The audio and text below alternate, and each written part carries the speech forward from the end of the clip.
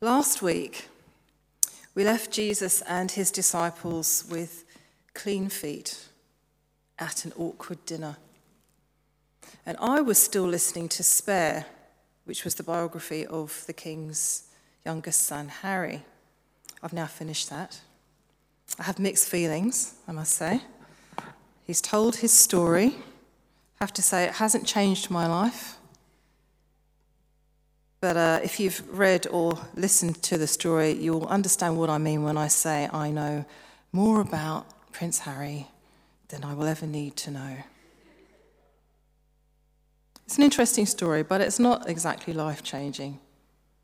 This story, on the other hand, leaves me wanting to ask so many questions. Indeed, 2,000 years and more have passed, and still people are wondering. Scholars are still writing about this man, Jesus, this prophet, this teacher, this willing sacrifice, this cult leader with a death wish, this God in human form. Now, John had, as I mentioned last week, a very specific purpose in writing this gospel. He wanted people to understand that this man was the Christ, the chosen leader that Israel had been waiting for. And that by believing this, we would have life in his name. So this whole chapter, as for the whole gospel, is geared to helping us to believe that, to persuading us of that, through the things that Jesus did, the things that Jesus said. Let me just catch you up if you're just coming in on this, if you're visiting this week and haven't been following along with the series. Jesus has just washed his disciples' feet, a strange and confronting act of service, which is a kind of a parable of Jesus' whole mission. God come to serve humanity by taking the lowest place, humiliating himself, becoming like a servant to clean us up. And he's also instructed his disciples to do the same for each other. He started giving them parting advice, the kind of advice that you give when you're going away on a long trip where you're going to leave some people alone, leave your kids alone in the house, make sure you do the right things, look after each other, eat properly. It's kind of parting advice. So there's a sense of there's an ending happening here. There's some reason why he's saying these particular things. They're part of a much bigger story. It's not just about him and them. And he is part of a much bigger story. And he knows that this story includes betrayal. If it will be helpful for you afterwards, please don't do it now. Go back and read the whole chapter again. So we left him just having washed his disciples' feet, having put himself in this very lowly position. And just before our passage opens here, he mentions that he's going to be betrayed. And it's quite a switch, isn't it, from serving to being betrayed. Let me just read the verse to you. She says, not finding it, sorry, just give me a moment.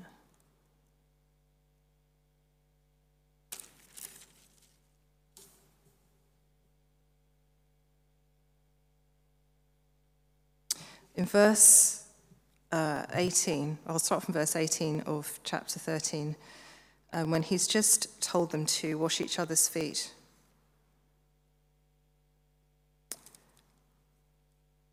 I'm not referring to all of you, he says. I know those I've chosen, but this is to fulfill this passage of scripture. He who shared my bread has turned against me. I'm telling you now before it happens, so that when it does happen, you'll believe that I am who I am. Very truly, I tell you, whoever accepts anyone I send accepts me, and whoever accepts me accepts the one who sent me. And this is where we start this week. After he'd said this, Jesus was very troubled in spirit and testified, very truly, I tell you, one of you is going to betray me. So this is the leader who's just stripped, stooped, washed feet, and returned to his rightful place and given them these instructions. He knows what's about to happen. And he is distressed. It says he's troubled in spirit in the text, but the verb that's used is tarasso, which is the same word that's used to describe his feelings when he comes across the mourning party when Lazarus has died. It's grief. He's grief-stricken.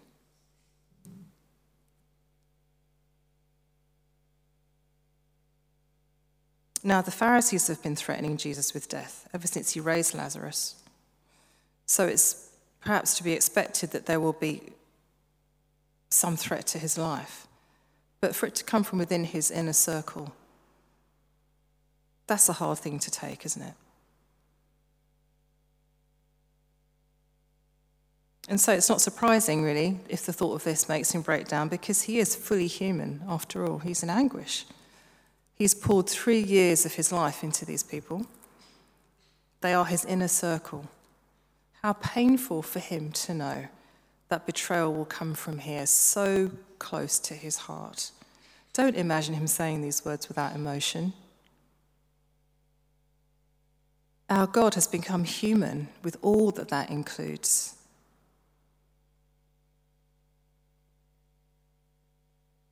If Jesus is upset, the disciples are completely thrown. They're completely at a loss. What is he talking about? One commentator, Leon Morris, points out that both Matthew and Mark, in their descriptions of this, show the disciples asking if it could be them that would be the betrayers, perhaps unintentionally. They're so confused. This is such a strange and confusing situation. They're at dinner with Jesus. Suddenly, he strips off and he washes their feet. He tells them to do the same thing. He starts talking to them as though he's leaving. And then he says, one of you is going to betray me. And he breaks down.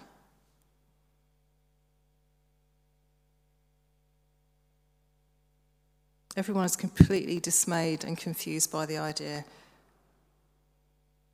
And so, they ask John.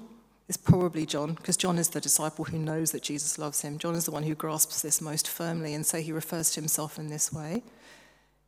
Simon Peter asks John to ask Jesus, what is he talking about? Who's it going to be? So Jesus gives him what seems a very obvious clue, doesn't it? I used to think, as I grew up, I was very fortunate to grow up in the church, so I've heard this story, as probably some of you have, a few times. It's so obvious that it's Judas, isn't it? It's like those old-fashioned pantomimes I used to watch when I was a kid. I don't know if you have them in Australia, but those of you who are of English extraction will know what I'm talking about, where the villain appears behind the hero, and all the kids shout, "He's behind you!" Don't you want to do that? Don't you just want to go, "It's Judas, grab him, it's Judas, grab him"? Why can't the others see? It's so clear, isn't it? But actually, John tells us there's nothing to see yet, because as he describes it, with the benefit of hindsight, the betrayal isn't really set in motion until Jesus hands Judas the morsel of bread. We see it in verse 27. He says in 26, "It is the one to whom I will give this piece of bread after I've dipped it in the dish." And verse 27 tells us that as soon as Judas took the bread, Satan entered into him. You can imagine the ink that has been spilt over what that might mean. But what we do know is that it wasn't Judas's. Judas didn't actually have the actual plan to go and do this thing until Jesus handed him the bread. Jesus knows what's happening. He knows who Judas is. He knows what Judas is going to do. And still, he not only hands him the bread, but tells him to get on with it. Do it quickly, he says. Now, Judas's motives are a mystery. Many have tried to fathom them out. I would invite you to go back and listen to the sermon that Chris preached at the beginning of January, on the 8th of January, about the battle that we all face, where we're tempted by Satan to do things which, because of our sinful nature, we're kind of happy to go along with, and which the world will not contradict us in. We have disordered desires, which are stimulated by the things that Satan prompts us to do. Perhaps Judas is vulnerable to treachery because of his dishonest life, stealing from the common purse. Or perhaps he's just disappointed because Jesus' ministry isn't panning out the way he had hoped. Or even, some commentators trying to find a really positive thing to say about Judas, have suggested that maybe he thinks that turning him over to the authorities might actually be just the prompt that Jesus needs to stand up and sock it to the authorities. We will never know. And this is not really the focus of this gospel, particularly not for John.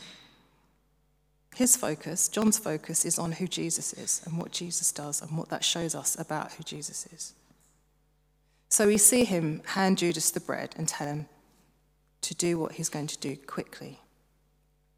And these poor disciples, in this weird space of clean feet and talk of treachery and all the dinner dishes around, and their minds just go to mundane things. They have no clue. It doesn't occur to them that Judas would be getting up to sell Jesus out. No one saw that coming, apart from Jesus. And we're told it's night. Cover for Judas, and maybe a metaphor for the confusion that the disciples are feeling. And then there's more confusion to come. Jesus speaks about the glorification that's coming. It's a really confusing, tangled statement. No, I'm not going to try and unpick it for you here. But it's enough for us to see that Jesus sees all that is about to happen, all that has been set in motion, and that this is all God's plan. He's not surprised. He's not shocked. Yes, he's grief-stricken, but he knows fully what's happening. And when he speaks of glorification, no one in that room other than him could have known that he meant crucifixion, death, burial, and then resurrection. So the disciples are there trying to figure out what on earth he's talking about. And Jesus understands that they're confused and explains that, yes, he'll be gone soon and they won't be able to follow him. Like a parent leaving children, giving them instructions, he says, look after each other while I'm gone. Love one another. This is a new commandment. And like the earlier one, to wash each other's feet, it's linked to what he has done for them. Love one another as I have loved you, he says. But this is beyond the obvious benefits of loving each other. It's going to do something more than following his footsteps. It's actually going to be an identifying mark of his followers. It will be a proof of them having been his students, of having been taught by him, of having spent time with him. It was to be their distinctive. And before I go on, I just want to pause here for a moment and just think about that with you, that loving each other the way that Jesus loved us is meant to be the distinctive mark of those who have been with Jesus, who know Jesus, who love Jesus, who believe in Jesus. And just ponder for a moment whether that is something that you would imagine people saying about you, about us as a church.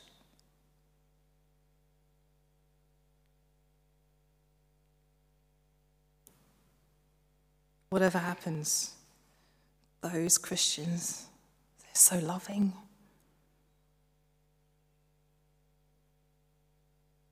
Whatever we say about them, those Christians, they're so loving.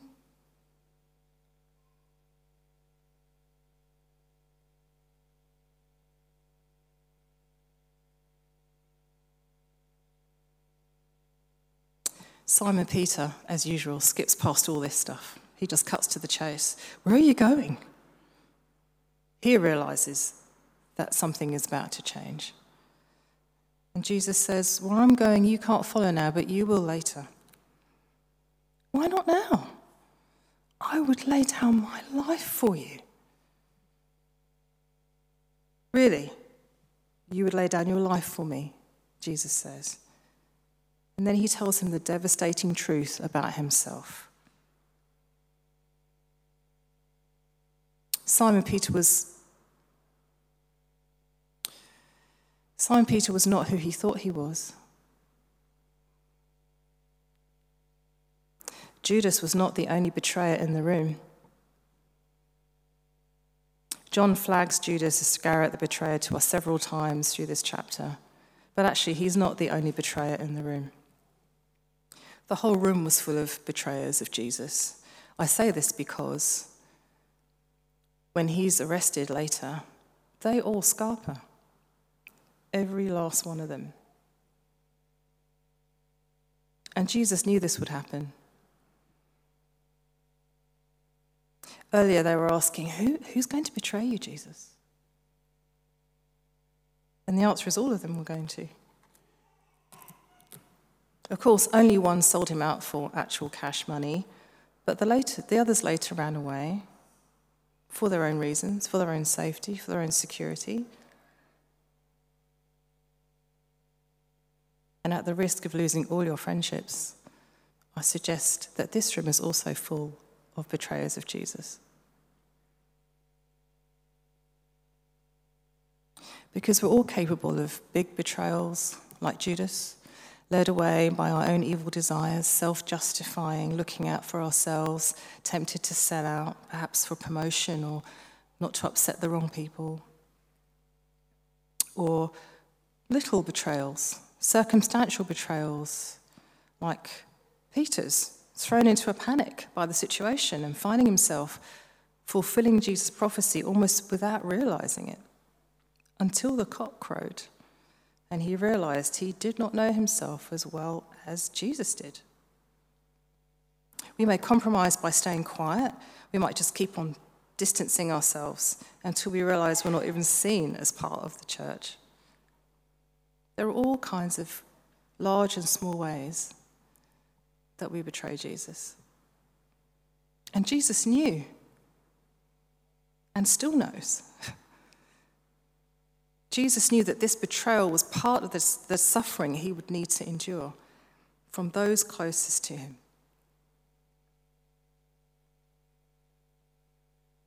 If we are ever let down by people close to us, we can see Jesus here going through the same thing, can't we? Jesus knew about them, and he knows about us. And he wanted to prepare his disciples. He knew that his time was short with them. He wanted to prepare them for betrayal, for their own failures. He wanted to prepare them to wash each other's feet, to love each other no matter what, no matter who betrayed them, upset them, disappointed them, sold them out, or turned against them. And that command to love, ignored by Peter in the moment, is best not ignored by us, because it's what would ultimately restore Peter, as you'll see if you fast forward to chapter 21. I said this last week, and I will keep saying it. You just need to read the whole gospel because it's extraordinary. But in chapter 21, Jesus restores Peter, not by anything good about Peter, but by reminding him of his love for Peter. It is Jesus' proven love for us that keeps us grounded, obedient, on message, faithful. And we see Jesus' love in his willingness to serve us, to save us, despite our frailty. Jesus knew exactly where he was, and that he was exactly where he was meant to be. And he knew that the failures of those around him would actually be used by God to fulfill God's purposes. Judas' failure of loyalty, Peter's denial, the ultimate running away of the disciples, all showing up Jesus' incredible loyalty, his commitment, his knowledge that his death on the cross would make a way for all of us who do fail, who do find ourselves giving way to fear or weakness, to make it possible for us to ask for God's forgiveness and to receive it.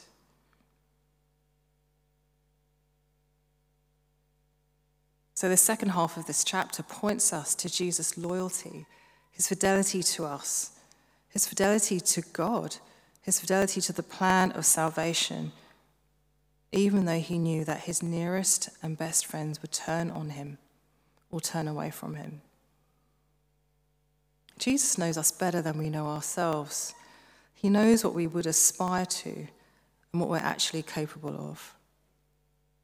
What a way to end a chapter, people. What would Simon Peter be thinking at this point? I've just told Jesus I laid down my life, and he's just told me I'm going to betray him. What are you thinking? What aspirations do you have? And what might the reality be? How do we respond to this level of being known?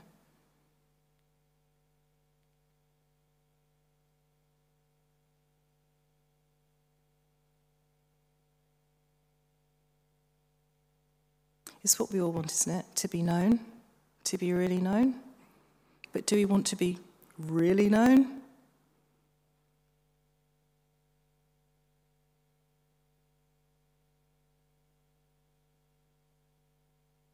Jesus knows who we are, and he died for us anyway. Amen.